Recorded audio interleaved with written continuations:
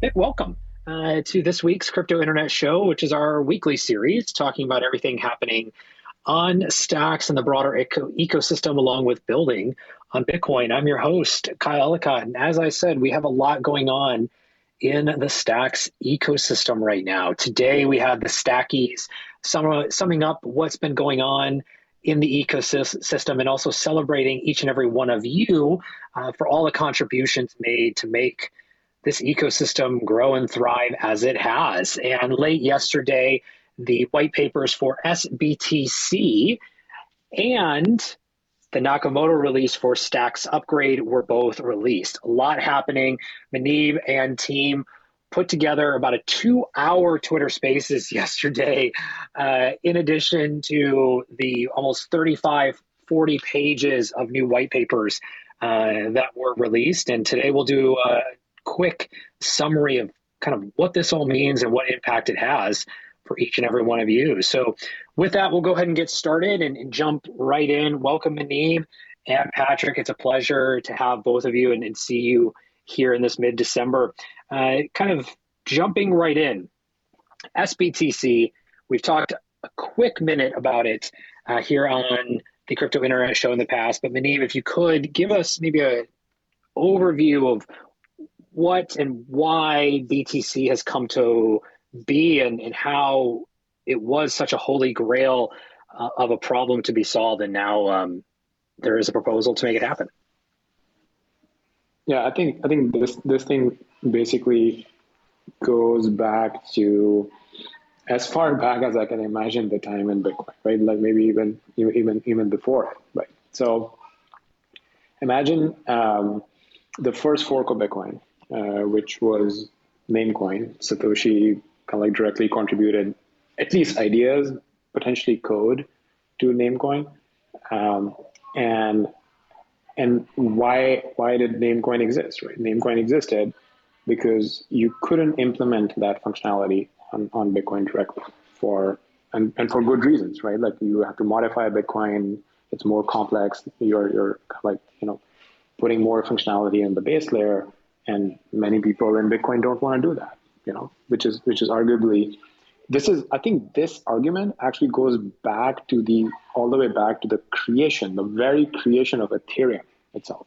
Like, and looking back now, Ethereum is like, it's such a huge ecosystem with so many developers and users and so on. But if you ask the question, like, why does Ethereum exist? It goes back to this fundamental thing. Vitalik literally tried proposing ideas for like fuller smart contracts on top of Bitcoin. Again, Bitcoin is not going to change. Bitcoin Core does push back, and Vitalik went off to start Ethereum. Right. So it is that fundamental of a question. Like I think it goes back all the way to the beginning of quote unquote time of the crypto industry. Right. So what is the question? The question is blockchains. We have seen it's great for creating, a monetary asset like Bitcoin. The supply is kind of like, fixed. It's a great store of value. And now people want to build other interesting things, like other interesting use cases. Where do they go and build that, right? If Bitcoin is not going to change, they're going to go and do it somewhere else. That's why you have Ethereum. That's why you have now the newer chains that are kind of like saying we will give you features and faster speeds, even better than Ethereum and so on. And you've seen the entire cycle. But on the Bitcoin side, what if you could have these two properties? Like one is, can you easily move BTC, the asset, from the main layer into a Bitcoin layer and then back in a trustless manner, right? And the second is that when you are in the layer, when you're in the Bitcoin layer, your transactions are kind of like getting secured by Bitcoin security, right? I think if you can do those two things, then there is a very good argument that, hey, a lot of developers and users would just want to do that. Bitcoin already has, even in this bear market, like $300 billion of capital. Developers want to build things around capital, around opportunity, right? Like this money is basically just sitting there. and it can start to get deployed if you can solve these problems, right? So that's where the work comes in, and that's why I call this the holy grail problem, because the beginning of a lot of the big projects, even companies, actually go back to trying to solve this challenge, like how Vitalik tried proposing, smart contracts on top of Bitcoin. It went off, started Ethereum. Even big companies in the Bitcoin ecosystem. I think Blockstream is generally respected as a company in the Bitcoin circles. Although there are other reasons for maybe some people might not like some of the stuff that they do. But how did Blockstream start? Like, you should go and read the original blog post of Blockstream, and it started with the sidechains paper. And the entire premise for the company was that we want to build more utility and applications around Bitcoin without changing the Bitcoin base layer. And here is the paper for sidechains. And this was 2013, 2014. And sidechains, if you take a very practical, hard look at the Bitcoin ecosystem, they didn't really go anywhere. And the reason is that most of the sidechains have federated elements in it. Liquid is a federation. You have like a fixed set of federation members who manage the hardware multisig for RSK. So in a way, we haven't fully solved these problems for these Bitcoin layers to take off. And I think it has taken such a long time because it is a very, very hard problem to try and solve. Let me pause there. Yeah, and Muneeb, just to kind of take a step back, we use the word trustless, and in the white paper, trustless is mentioned right at the beginning. It's a trustless two-way peg. For those who maybe new or looking to learn a little bit more, what does it mean by a trustless two-way peg? Yeah, I'm gonna actually link to a GitHub FAQ page, because some people, especially in the Maxi community, seem to be getting tripped up by the use of the word trustless, right? And so first of all, like a couple of things, I'll post a link to the FAQ, and I think people should go and read that, because the first thing that I'm trying to answer there is about the use of the term trustless, right? And again, this is a group effort. There's so many contributors to the paper. We're working in the open, so I've just started the FAQ page, and I think many people will contribute to it. So going back to the main thing, the first thing is the authors of the sBTC paper are not implying ever, right, that sBTC is the same as Bitcoin or BTC on the Bitcoin L1. That is absolutely not the case. Bitcoin on Bitcoin L1 is the most secure thing if you consider Bitcoin the most secure blockchain, right? sBTC, there's never like this thing where you're saying, hey, your sBTC is as secure as Bitcoin. It's absolutely not. Maybe we can go and update the language to make it crystal clear that never there is this implication. sBTC is a pegged asset where Bitcoin is getting locked in the on L1, and sBTC is getting minted by Stacks Layer consensus. What we mean by trustless, right, is there's no custodian in the middle. There is no federation in the middle, right? There is a group of signers who are economically incentivized to sign the transaction. And in fact, there's one line I wrote in the FAQ, which basically says that if you consider Bitcoin to be trustless, right? If you would use the term trustless for Bitcoin's design, because it has economic incentives for miners and it has an open membership system, anyone can come and become a miner, then you would also consider the design of the peg to be trustless, because it is an open system and there are economic incentives for signers to sign those transactions, right? I think that is the distinction. That is the design of the peg trustless. In my mind, yes. I think maybe people are getting tripped up on the word. Maybe they prefer trust minimized, and we're happy to use the term trust minimized. But in my mind, there's no difference in the design of Bitcoin. Economic incentives, open membership. This is why Bitcoin is decentralized. This is why Bitcoin is trustless. The peg, open membership, economic incentives. This is why it's decentralized. This is why it's trustless. Got it. Thank you very much, Mandy, for diving into that and following through the design of sBTC. Maybe we might be jumping ahead and getting a little technical, but reading through the white paper, I was pretty fascinated by the proposal of the design function and that there's two different modes of operation for sBTC. Could you kind of share a little bit more about why these two modes exist and what their functions are in the role of sBTC? Yeah, so I think the modes are there because of this interesting feature that's there, which is called the recovery mode, which is, it's part of the economic incentive, right? Like, what's the economic incentive? The signers have locked capital in consensus, more specifically STX capital, and they earn Bitcoin rewards. So if I'm a individual and I am earning BTC rewards for doing the work of signing, I have capital locked in consensus as well, and I'm motivated to just follow protocol rules because otherwise my capital is not going to unlock and I'll start losing my BTC rewards. But in the design, if that happens, if for some reason 70% of the signers, like basically people are not signing the transactions, you're not getting to the 70% threshold for being able to get the peg out, then people will start losing their BTC rewards. That's the first thing that happens. And the clever thing over here, and Jude is in the audience who proposed this, the clever thing here is that, okay, we have to stop giving the rewards to the signers because they're kind of like not doing the work. But how about we start giving the rewards to the peg out people who are trying to get their BTC out, right? I think that's pretty clever because you can certainly start filling out the small peg out requests that way. You're not going to fill out like a $20 million peg out request that's going out, but you can start filling out the small peg out request.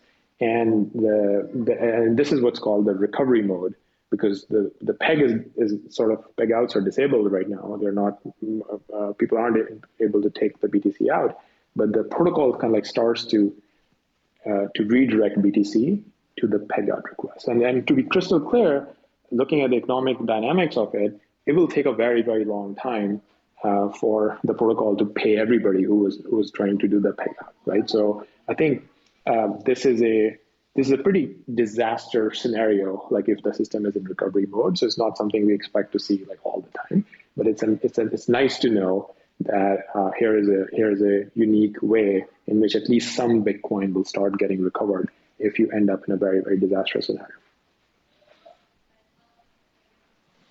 Speaking of Jude, he just joined us on stage. And real quick, Patrick, before I get to your comment, Jude, anything to add on to that as the one who proposed this methodology? Could you maybe elaborate any further? One quick comment before Jude speaks. Like, Jude actually wrote the SIP. We're calling it SIP 21, and I think it is a nice coincidence that the release is called Nakamoto and the SIP number is 21. It just happened to be 21. So if you go and check, like Jude was a huge force in actually writing the entire SIP. So he's done a lot more than just this one thing. Thanks for that, Muneeb. To answer your question, Kyle, there's two things that the POX system really gets us here. The first of which gives me a bit of relief if I were to consider using a peg out system, is that even if the stackers all crashed, if they all lost their money, if there was some malicious takeover or something like that, as long as the stacks chain keeps working, eventually everyone will be made whole, because miners are just paying their Bitcoin not to stackers anymore, but just to people who are just trying to exit their sBTC for real BTC. It might take a while, but that's a guarantee, at least, that no other peg system that I know of can actually ever implement. The second nice thing here is that treating POX rewards as the carrot before the stackers to participate in the peg has this nice property of taking the volume of BTC moving in and out of the system out of consideration for the stackers revenue model. In other systems, you might see the peg maintainers take a cut, like a fraction as a wrapping fee of the Bitcoin moving out of the system. That's not true here. There's no need. Like this, the POX reward is the reward. It's kind of like a Coinbase, for miners. It's like you're being paid just to be online and do this thing, and you get paid the same regardless of the amount of demand going on. And we know that works. We see that in blockchains all the time. And that I think is a superior incentive mechanism to just trying to take a cut of everyone's Bitcoin fees, because until you have a very high bandwidth of Bitcoin moving around, you have this bootstrapping problem where people, why would an individual bother trying to maintain the peg if they're not going to make any money doing it? POX is kind of like this beneficial thing that solves both of these problems, making sure everyone's whole in case of a catastrophe, and making sure that stackers have every reason to stay online, because it makes them money, even if people aren't yet using the system in mass. When you all were coming up with the idea for sBTC, like two questions. One is like, what kind of like created the impetus for even coming up with this idea, and was there an aha moment? And then maybe thirdly, when you started to go through the architecture of this, were you challenged by or sort of pleased by the way POX was set up when you were sort of attempting to build it? Yeah, I think the aha moment, and when I say like, this is really a decentralized effort, these are not like talking points. This is literally what happened. There were independent people working on independent designs for solving the same thing. And over time, those designs sort of like merged with each other, and we ended up with a single design, and everyone's kind of like happy and behind it, which is great to see, right? Like there are people like Marvin, right? Like had a proposal. Other folks, and even at Mechanism, we're looking at different design. I was looking at stuff. Jude, others, right? And there have been like that's why it's also funny. Like, what is the actual paper? Like, there were so many documents floating around. One of the probably overheads of decentralization is like I've seen so many different proposals of actually the peg that my mind is spinning, right? Like, so at some point people are like, okay, let's try to put like one doc out publicly so that everyone can be on the same page and so on. Anyway, I digress. But the aha moment, I can describe my aha moment, and that was, I think this is when, maybe if you remember some months ago, I got so excited and I was tweeting that, hey, folks have cracked something big. I don't know if people remember that, but that was the night I had the aha moment. And the aha moment was this thing around, we already have Bitcoin rewards in consensus, right? So I believe this was Marvin's proposal that Jude then helped with as well, which was trying to implement it at the smart contract level, right? And the aha moment was, what if you collapse it at the consensus level and use the Bitcoin rewards that are already there? And that just clicked like in my mind that oh my God, think of it this way, there's no chain or layer out there where the core thing that the consensus is doing and designed around is to secure the peg. The peg is the most important thing, right? If Stacks becomes that layer, like there's one thing you do and you do it really well, which is that, this is the most kind of like secure, call it decentralized, call it trust minimized, trustless, whatever term you want to use, but basically this is the best way to peg BTC into a layer, right?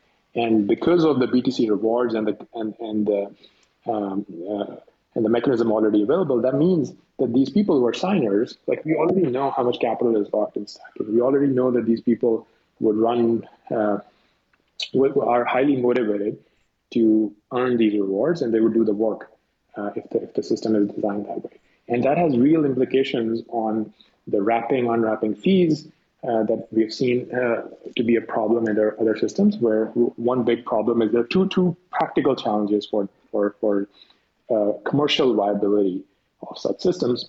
One challenge is if the circulating supply can't be big, right? Developers are not going to come, and companies are not going to come, because it's just like the system is too small for people to play. Right? Like it's like a chicken and egg. Like you have to get to a certain level of liquidity where DeFi actually becomes interesting, right? So the first aha moment is, well, even in this bear market, there is $150 million of capital locked in consensus even today, right? Even if you can mint like 70 million or more of capital against it, that's a lot, right? It gets over the hurdle of like, hey, who's going to peg in and why is it going to be a small thing? And the second is rewards, right? Like because of the baked in rewards, you don't have to charge a fee on the peg in and peg out operations, which means peg in and outs are free, which is a huge deal, because otherwise, if people are moving in a lot of capital and you're charging basis points, then they have to think twice before using the system. Because if you want to bring 10 million in, you're paying a very high fee because it's a basis point fee, and that's how that protocol is trying to make money. Over here, there's no need to do that because people are getting 6%, 7% BTC rewards anyway. So they would just do the work for you if this is what the system asked them to, because they're already incentivized and already getting paid. Which system is charging basis points?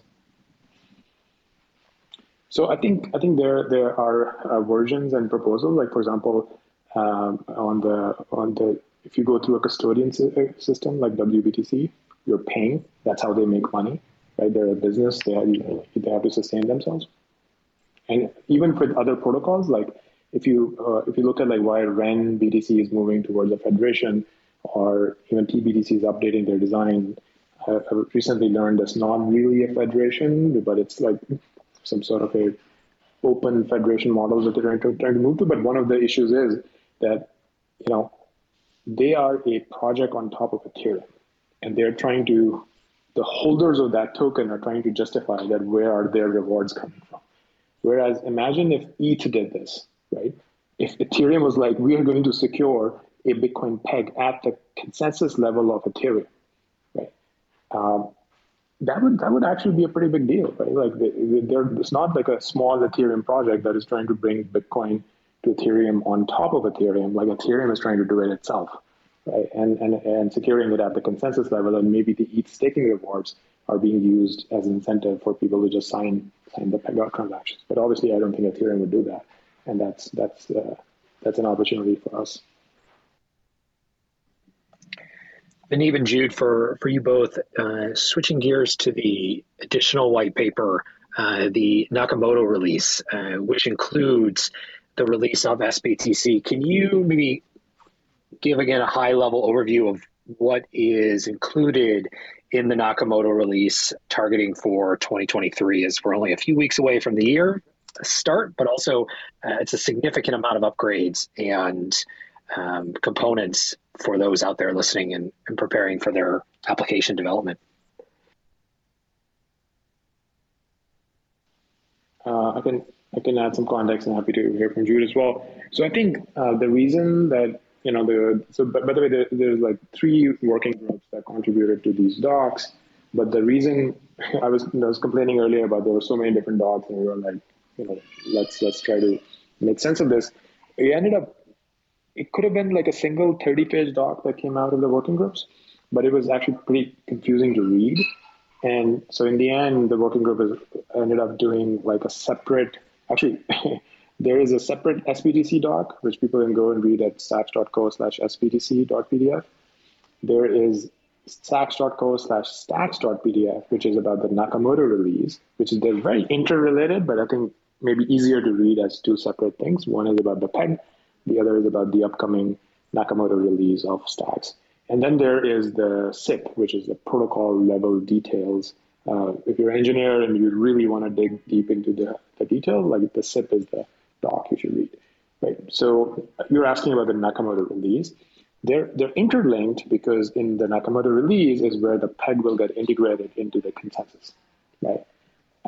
And over there were certain changes to how the layer works that were needed to make the peg secure. The biggest one is Bitcoin finality. But I think Bitcoin finality is something that I think is good for the Stacks layer anyway, because it bumps up your security budget by a lot, right? Like after like 150 blocks, everything, and most of your chain history is beyond 150 blocks. 150 blocks is roughly a day, right? So if you registered like Muneeb.btc like a month ago, now someone will have to go attack Bitcoin if they want to like basically say that, no, you never registered this thing, or I registered or something. So I think that's a major security upgrade to the Stacks layer, but you had to do it because otherwise the peg would not have been secure, right? So that's why the 2 things are sort of interrelated, that to implement the trustless peg, you have to make changes to consensus. And all of those changes are actually really good changes. Like they're about faster blocks, Bitcoin finality, And I think people sort of like want that stuff anyway, even if PEG was not the reason to do it.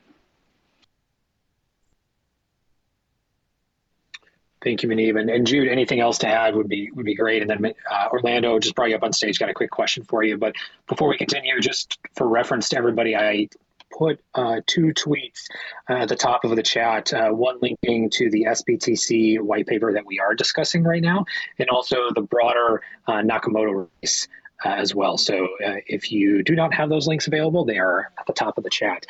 Jude, anything else to add on what is upcoming in the Nakamoto release?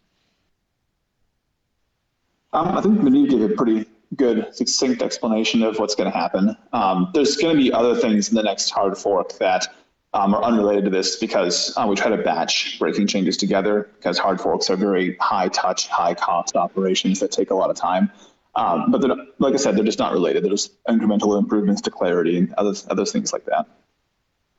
Awesome, thank you. And Orlando, let's dive into the DAO side of things. I mean, what impact does sBTC have around DAOs in the DAO tooling space that you're highly involved in?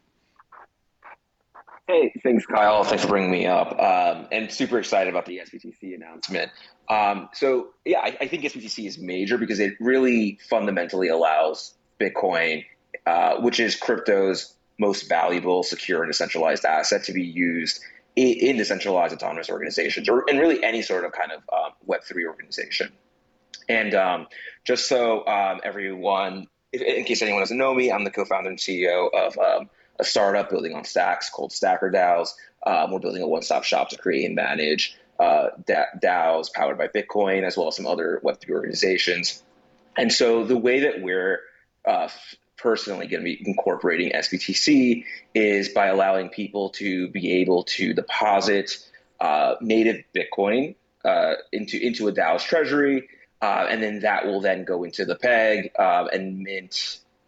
Or that will peg in the Bitcoin, mint sBTC. sBTC will then go into the DAO's treasury, and then all of our products use automatic proposal execution. So when the community votes on a proposal, the proposals are smart contracts, and those proposals automatically execute. So let's say if you want to send a token to X address, once that proposal is approved, it automatically happens. So then you'd be able to actually send native Bitcoin programmatically in a non-custodial way by having a DAO, let's say, approve a proposal to send native Bitcoin. And then on the peg out, what will happen is sBTC would go to the protocol, it would get burned, and then the protocol level multi-sig would send native Bitcoin to that end address. So that was kind of in the weeds. But basically what this will enable is basically the funding and deployment, the funding of DAOs with native Bitcoin and the deployment of native Bitcoin by DAOs.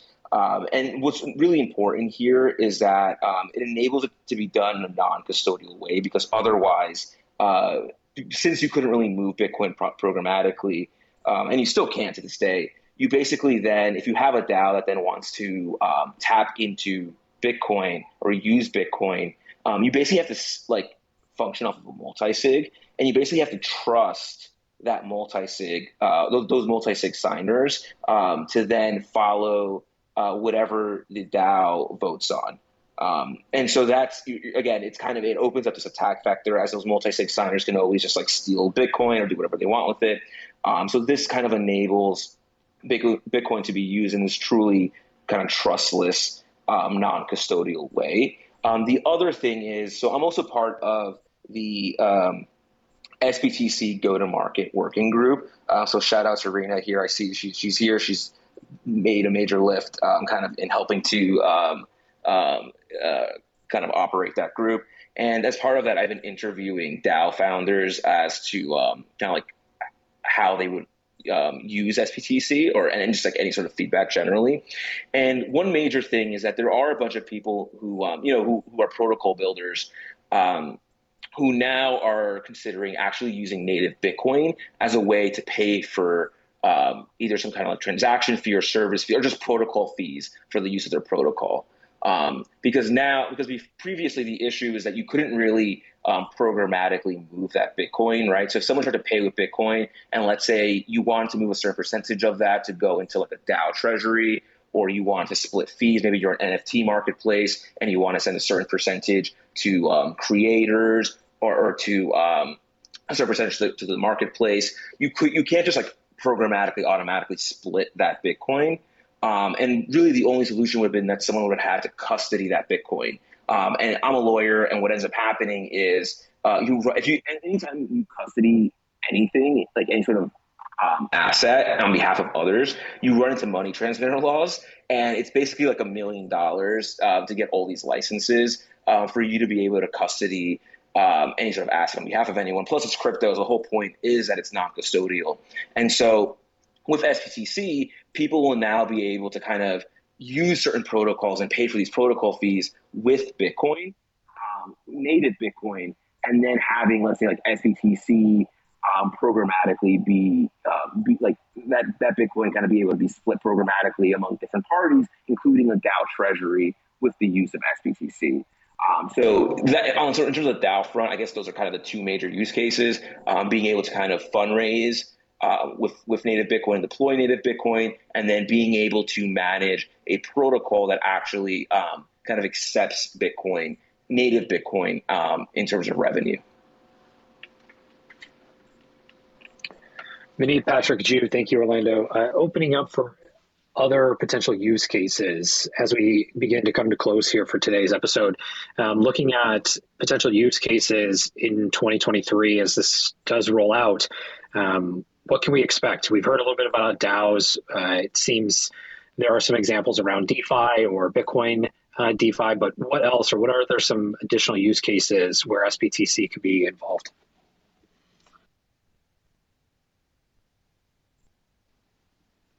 I feel like it's just limited by your imagination, really, right? Like it's effectively any application that you see that has taken off in the industry.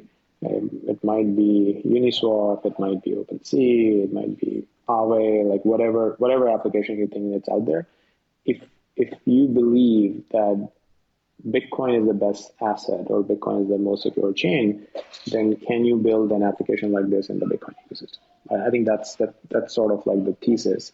I think Jude jokes that it's Muneeb's law that anything of value that's ever built here will eventually be built on Bitcoin, right? So that's the thesis. But very practically, what that means is how Orlando is mentioning that if DAOs are interesting, then Bitcoin DAOs, like if you solve, like I look at all of these as like technical challenges, right? In the end, our industry, we're only going to be successful if we reach like billions of users and the mass market. Like people are not going to care how something is working in the background. People don't care when they use the internet, what TCP/IP is, what are all these other layers that are being involved. They just look at the utility that they're getting out of their application, right? So right now we're early enough that there are these protocol wars happening. And I think by the time you reach like billions of users, like protocols would be pretty stable by then. And people are just going to care that, okay, here's a DAO, it's interesting. I want to put my Bitcoin into the DAO because Bitcoin is the thing that's the most valuable, or is the only thing that I've heard about the most versus some of the other currencies that are new or riskier or whatever. Right? So I think that's the lens. So to come back to it, I think that you're limited by really your own imagination. You have a programming language and environment where you can pretty much program whatever you want, and you will have access to trustless Bitcoin pegged assets. So go crazy. Yeah, just to add on to that, I guess like the pithy way you can think of this is like, see what they're building on Ethereum? Great, you can do that on Bitcoin now. I really do believe in Muneeb's law. Like the talent will follow the money. And where's the money? The money's on Bitcoin right now, and I don't really see that changing. Like every time there's a bear market, people flee altcoins back to Bitcoin. What I would love to see happen going forward is we can marry the scalability solutions we're working on at Stacks, like subnets and farther out from that, app chains, and all of the technology that allows Stacks to couple itself to Bitcoin is transitive. Like you could have a subnet that deals with sBTC. So a high performance, low latency a mechanism for running smart contracts at speeds that are much faster than Bitcoin, allowing you to do things with Bitcoin that you currently cannot do because Bitcoin itself is too slow, and light systems like Lightning and Taro don't have global state or smart contracts as we've come to know them. So we're not just limited by things that we're not doing like, Ethereum things on Bitcoin and Bitcoin speeds and Bitcoin scales. We're doing things that we've always wanted to be able to do with Bitcoin now that we have these increasingly invisible layers sitting between the applications that do things with Bitcoin and Bitcoin itself. Patrick, anything else to add? No, I'm good. Thanks. All right. They said it all. There you go. sBTC, the opportunities are limitless and to your imagination, as Muneeb said. Muneeb, Patrick, Jude, Orlando, thank you very much for the time today. And to everyone in the audience listening, definitely make sure you check out, again, the links are above, but check out the white paper for sBTC and also the upcoming Nakamoto release for Stacks in 2023. With that, a big thank you for tuning in to this week's Crypto Internet Show. If you would like to tune in live, ask questions, or join the conversation, be sure to follow Stacks on Twitter and tune in every week at 5 p.m. Eastern on Wednesdays. Until next time, happy holidays, everyone. We will talk to you soon. Take care.